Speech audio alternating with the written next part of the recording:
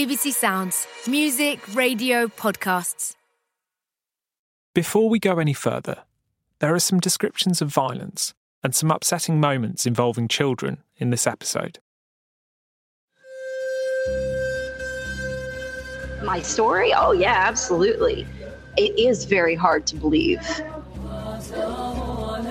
We live in a small city called Brocca. When he was walking around and all the rubble and everything, it's just disbelief and anger, and a lot of anger towards Sam. I just felt like it was a script. I just wish I was there. I just want to give them all a hug. I just hope my sister knows how much I love her. I'm not a bad person. I'm not a monster. I'm Josh Baker from BBC Panorama and FRONTLINE PBS. This is I'm Not a Monster. Episode 4. She's Like My Mother.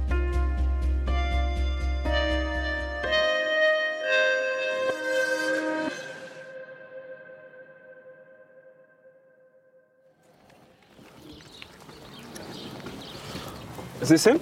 It's him, yeah. You want me to? Hello. Hello. Oh, we do the fist bump as well. So hold on. Huh? I'm in northern Iraq, about an hour's drive from the Syrian border. I've just arrived in a small village. I'm here to meet someone who knows Sam. What's your name? My name is Ayham. Your English is amazing. My English is not from you. Where did you learn your English? And next one from the American. American family? Yeah. That's Ayham. He's 8 years old and tells me he learned English from Sam and her children. He lived with them in Syria for more than a year. As we chat, he chews gum and plays with this bright pink camera. I have camera, just there's no battery in it. It doesn't work, but it's his favourite toy. Do you want to see my camera? Yeah. Your camera is bigger than mine. Mine is really small. Try this. Got it? I've seen Ayham before, first in the ISIS propaganda film with Matthew, then in the video I'd found on Twitter while standing on a ladder at my dad's salon. It showed him escaping ISIS with Sam and her children. Is this your uncle? Yeah, that's my uncle. An Iraqi friend of mine had managed to find Ayham. He's back living with his uncle, Hello. who gave me permission to record. 1 banana, 2 banana, 3 banana, 4 banana, big banana, soda, many more. You can listen? Where did you learn this song? From the American. From the American family? Yeah. Tell me this song. Ayham's part of a religious minority in Iraq, the Yazidis. Earlier in the war, the Islamic State group killed thousands of them in what the UN has called a genocide. Stranded on a barren mountaintop, thousands of Yazidis have spent 10 days looking death in the face. Those that have made it to safety tell harrowing stories of men being slaughtered and young women taken away by the militants. Other Yazidis were kidnapped and enslaved and sold between ISIS fighters. Ayham was one of those slaves. His mother is still missing. Come. Where are you taking me? Yeah. Is this your home? Yeah. Come. Shall I take my shoes off? Yeah, you can. Ayham and his uncle live in a half-built breeze block house. Rugs are hung over the windows and doors to keep the draft out. But it's still freezing cold. Should we go and sit over here in front of the light? Yeah. Then come to sit here. What is this place? This is your living room? Yeah. Ayham, I wanted to ask you. Ask. Can I show you a picture? Yeah. Yeah, that's her. You're smiling.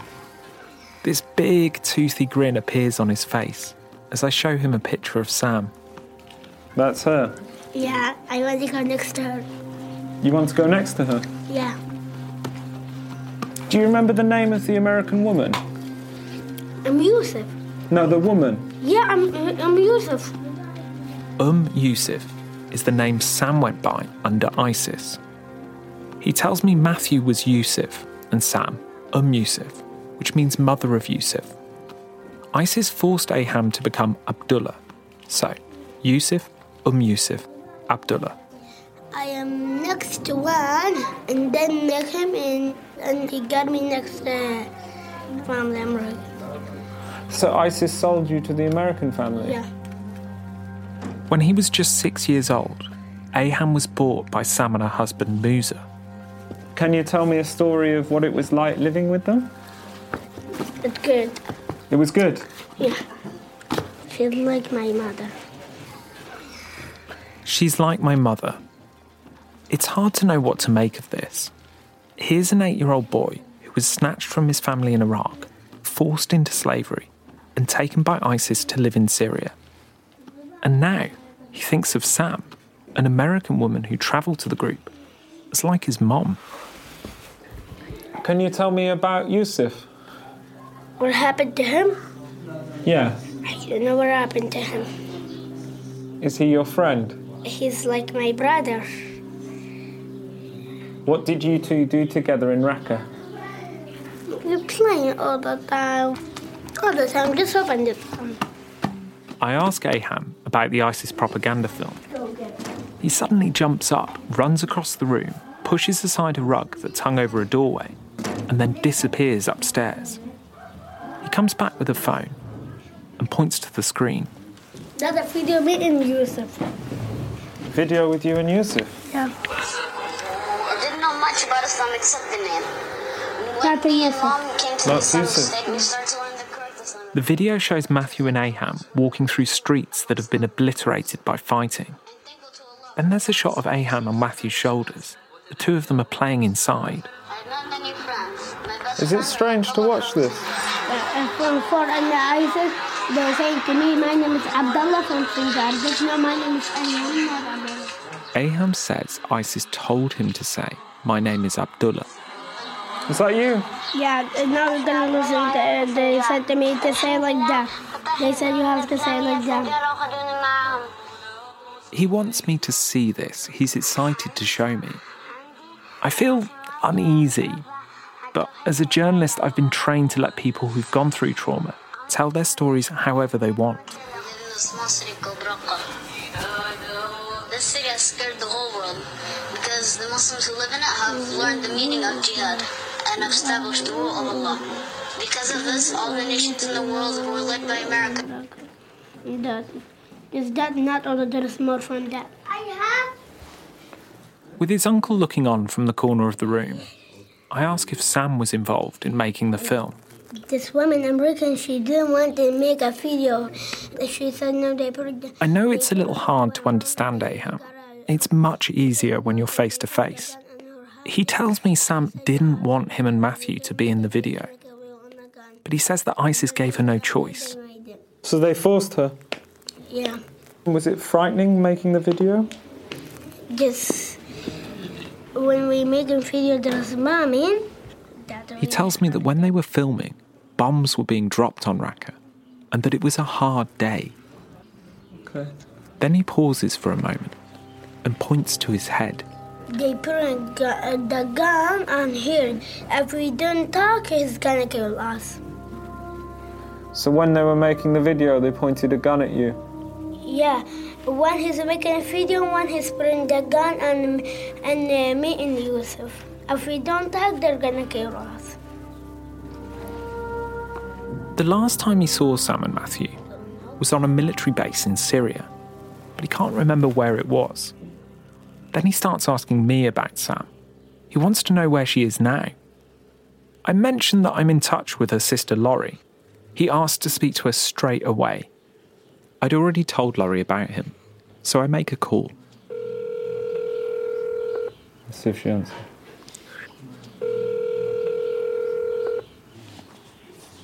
Hello. Laurie? Hello? Yes. I'm with Say your name. Introduce yourself. My name is Aham. Hello, Aham. Hello. And So nice to meet you. Nice to meet you. You don't know where it says Sam? Unfortunately, I do not know where Sam is at the moment. I hope that we can try to bring her and the children home. I'm sitting here on a stone floor in a makeshift house in northern Iraq, listening to a young Yazidi boy talk to a woman he's never met in America, all because her sister owned him. You are my sunshine, my only sunshine. And then Laurie starts to sing, a song her parents had sung to her and Sam when they were growing up. You make me happy, the skies are gray. You'll never know, dear. How much I love you. All the time she's saying this. Please All the don't time take she's saying my all the time she's saying sunshine away. all the time she's saying all the sun in English. Did she sing to you before going to sleep at night? How you know that you sound like Sam? You are Sam. I know. Aham tells me Sam used to sing this song to him when they were being bombed. It was a way to calm him and the other kids. The singing is so similar that for a moment, Aham thinks Laurie is actually Sam. I'm thinking you are Sam. I know, we sound a lot alike. All the time you have to come here so I can talk with Laurie, sister of Sam.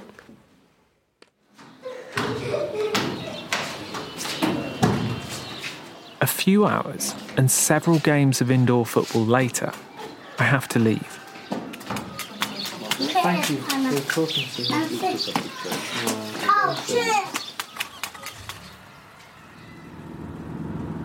As I drive away, it strikes me how clearly Aham feels bound to Sam, and how sad and complicated it is. The only mother figure he remembers is the woman who owned him. I'd expected to come away with a clearer idea of who Sam is. Instead, I'm more confused than ever.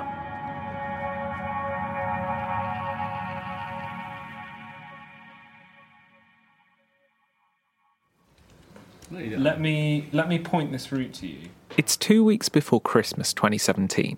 I'm in Erbil, in northern Iraq. By this point, it's been almost a year since I first heard about Sam and her family.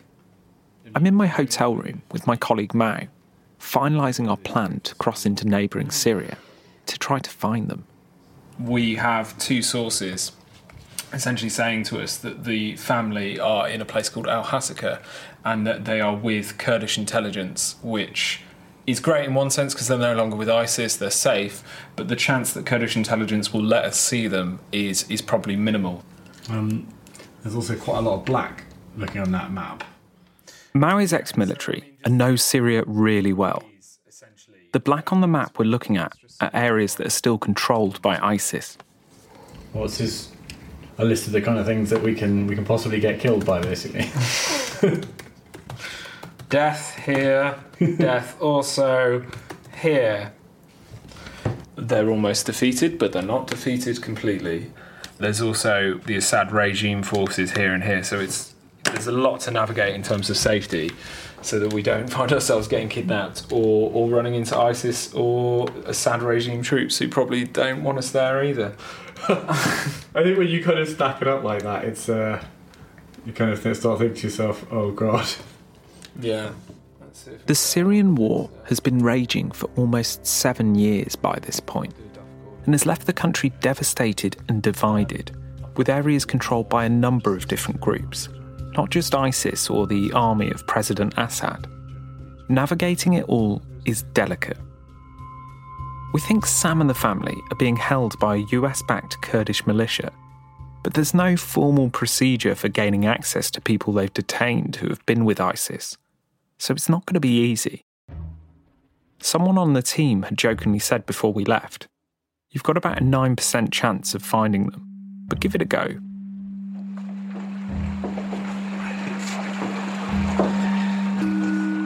The next day, Mao and I are on a homemade boat. It looks like a shipping container that's been cut in half and then had an engine hastily bolted onto the back. God, that is a serious current. It feels like a real achievement that the thing floats, let alone that it's successfully battling the Tigris River, which separates Iraq and Syria.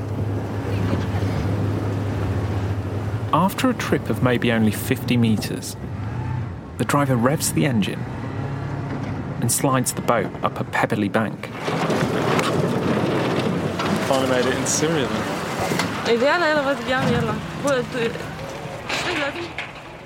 There waiting for us is a local journalist, Naveen.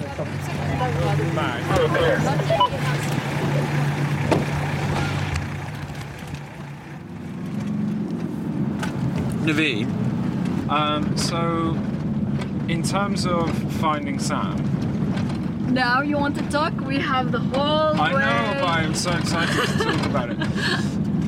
I will tell you what I got. Naveen is taking us to the Syrian town of Al-Hasika, where we think Sam is being held. I'd sent her a picture of Matthew to show one of her contacts. He said that, yeah, I recognize him, but he's older. Oh, really? Older so he looks older now? Yeah. And he told me that he was translating for his mother. Oh, really? Yeah. What, translating in Arabic? In Arabic to English. This is really interesting. She tells me Matthew has learnt Arabic and is translating for his mom, and that other foreigners have also been visiting Sam. Not journalists, though. Yeah, they said that the foreigners came and met them. So maybe American intelligence agencies have met them. Yeah. It makes sense that American intelligence might have been visiting Sam. She's an American citizen, and the Kurdish militia she's been detained by work closely with the US military.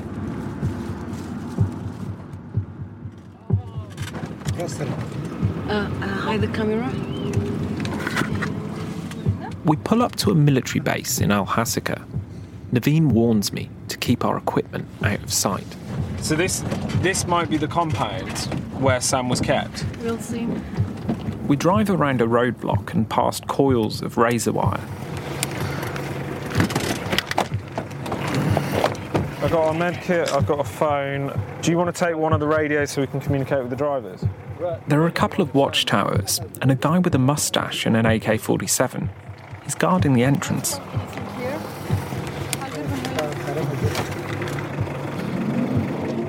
They don't tend to have random foreigners turning up to see ISIS prisoners.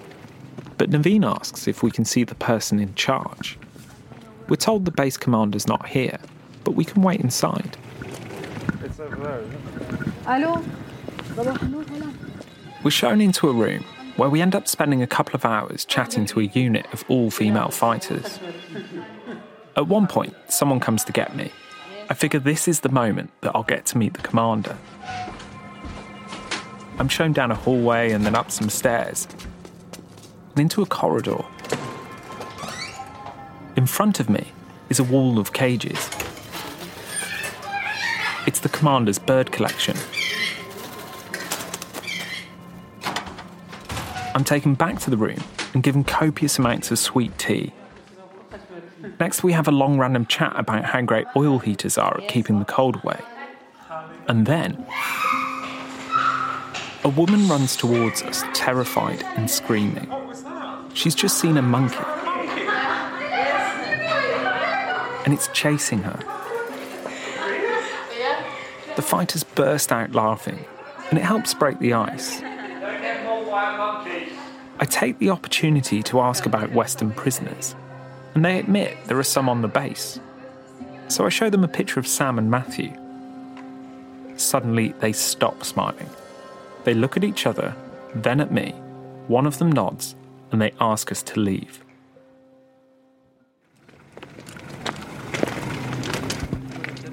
As I'm walking back to the car, one of the women pulls me aside and whispers to me.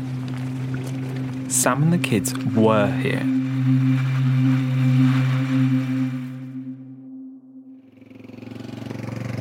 So basically, they were there. and they've been moved, and one of the girls recognised them. Yeah. Yeah, some of them saw Matthew. Okay. They recognized him. Okay. Oh man, that's frustrating. But there we go. We've just missed Sam and her children. They've been moved, and we don't know where to. The next few days follow a similar pattern. More bases, more chatting, more tea, and more dead ends. We look everywhere we can, but with no luck. People either have no idea who Sam is, or they don't want to talk to us. But then we get close, really close. I walk into yet another base. This time Mao waits outside with the cars.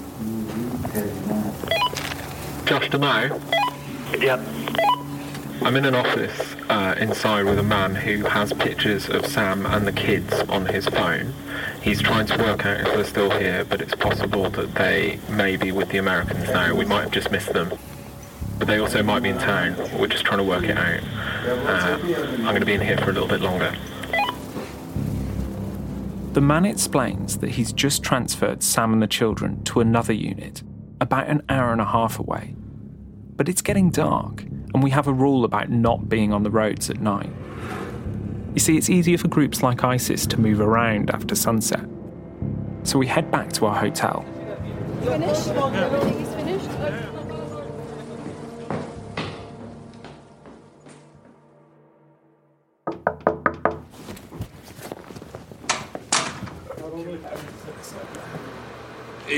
It's quite late. We've actually just jumped out of bed.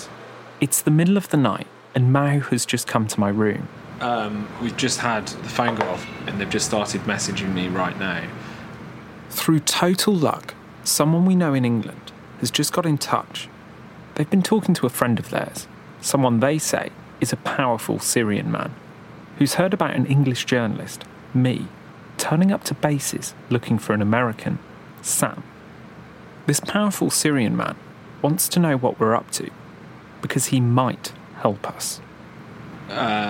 One of the things this person is saying to us is that the American authorities are quite concerned about the safety of Sam, and they're certainly involved, and they're trying to block anyone seeing them, particularly us.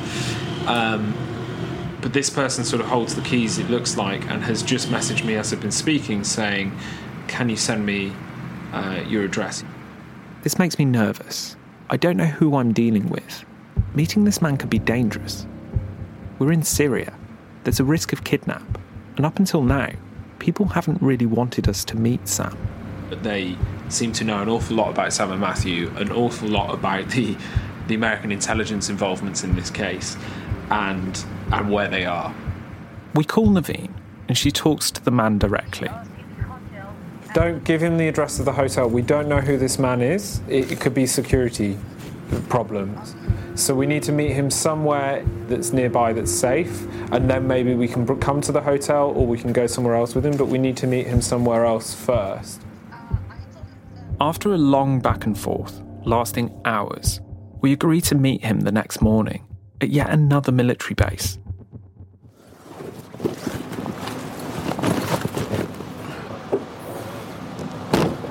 We all set?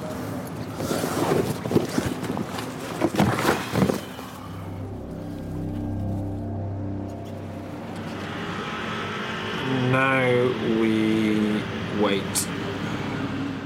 So to sum up, we're parked round the corner from a military base none of us have heard of, waiting to meet someone we don't know to talk about a family that's proving nearly impossible to find.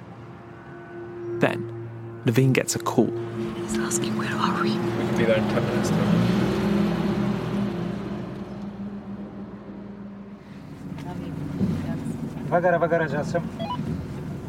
Okay. We drive into the base past blast walls and more razor wire, and we're told to wait in our car. Eventually, a man comes to get us. We follow him up some stairs, past one armed guard, then another, and another, and another. There's one on every floor in every corridor. I'm told this is the protection team for the man I'm meeting. Guards search me. I hand over my radio, knife, satellite phone, all of my electronic items. Then I'm shown into a room and told to wait. The powerful Syrian man walks in. I can't tell you anything about who he is, but he shakes my hand, offers me tea, and then grills me. Who am I?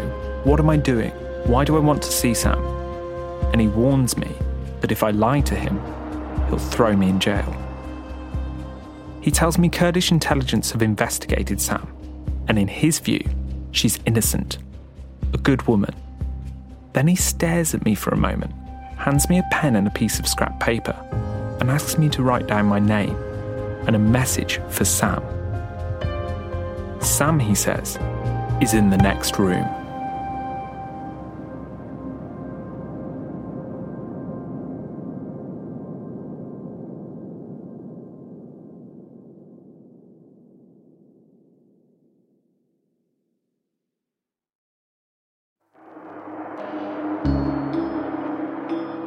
You've been listening to I'm Not a Monster. Please leave us a rating and review. It really does help other listeners find the show. And you can contact us directly. Email notamonster@bbc.com. If you know something that you think might help our investigation, please let us know. New episodes will be available every Monday on the BBC Sounds app or wherever you get your podcasts. It was written by me, Josh Baker, and Joe Kent, and we produced it together with Max Green. Emma Rippon is the podcast editor. Zoe Gelber and Janet Staples are our production coordinators. Lucie Sullivan is our production assistant. Additional production by James Edwards and story supervision for Frontline by Jay Allison. And special thanks to Mao Griss for being my teammate for 10 exhausting days in Syria. The composer is Sam Slater, and it was mixed by Tom Brignell. The commissioning executive for BBC Sounds is Dylan Haskins, and the commissioning editor is Jason Phipps. We've made a film as well as a podcast, and if you're in the UK, you can watch Panorama, Return from ISIS on the BBC iPlayer. It's a collaboration between BBC Panorama and Frontline PBS. At BBC Panorama, Rachel Jupp is the editor, and Karen Whiteman is the executive producer. At Frontline PBS, Rainey Aronson is the executive producer. Andrew Metz is managing editor. Dan Edge is senior producer. Sarah Childress and Lauren Azell are senior editors. And if you want to listen to more investigations, check out the Frontline Dispatch podcast. On the BBC Sounds app, you can subscribe to I'm Not a Monster. While you're there, you might also like this. Well, now to a very special person tonight, George Gibney. Thank you very much. In the 1980s, George Gibney was a well-connected, internationally renowned Olympic swimming coach. You can't just go along with the wave if you want to make exceptional progress. By the mid-90s, he'd vanished. Mr. Gibney has denied the allegations of sexual abuse which were made against him. Mr. Gibney was apparently hiding in a nearby supermarket before being smuggled in. The greatest illusion perpetrated in sport ever. There's nothing about that man that was real. So how has George Gibney escaped justice for so many years? Hey, look. There they are. Just keep your head down. I retrace his steps across the US. I think George Gibney's in the front of that car. Okay, you ready to do it? Yeah. Where is George Gibney? Listen to the series so far, along with an exclusive new episode on BBC Sounds.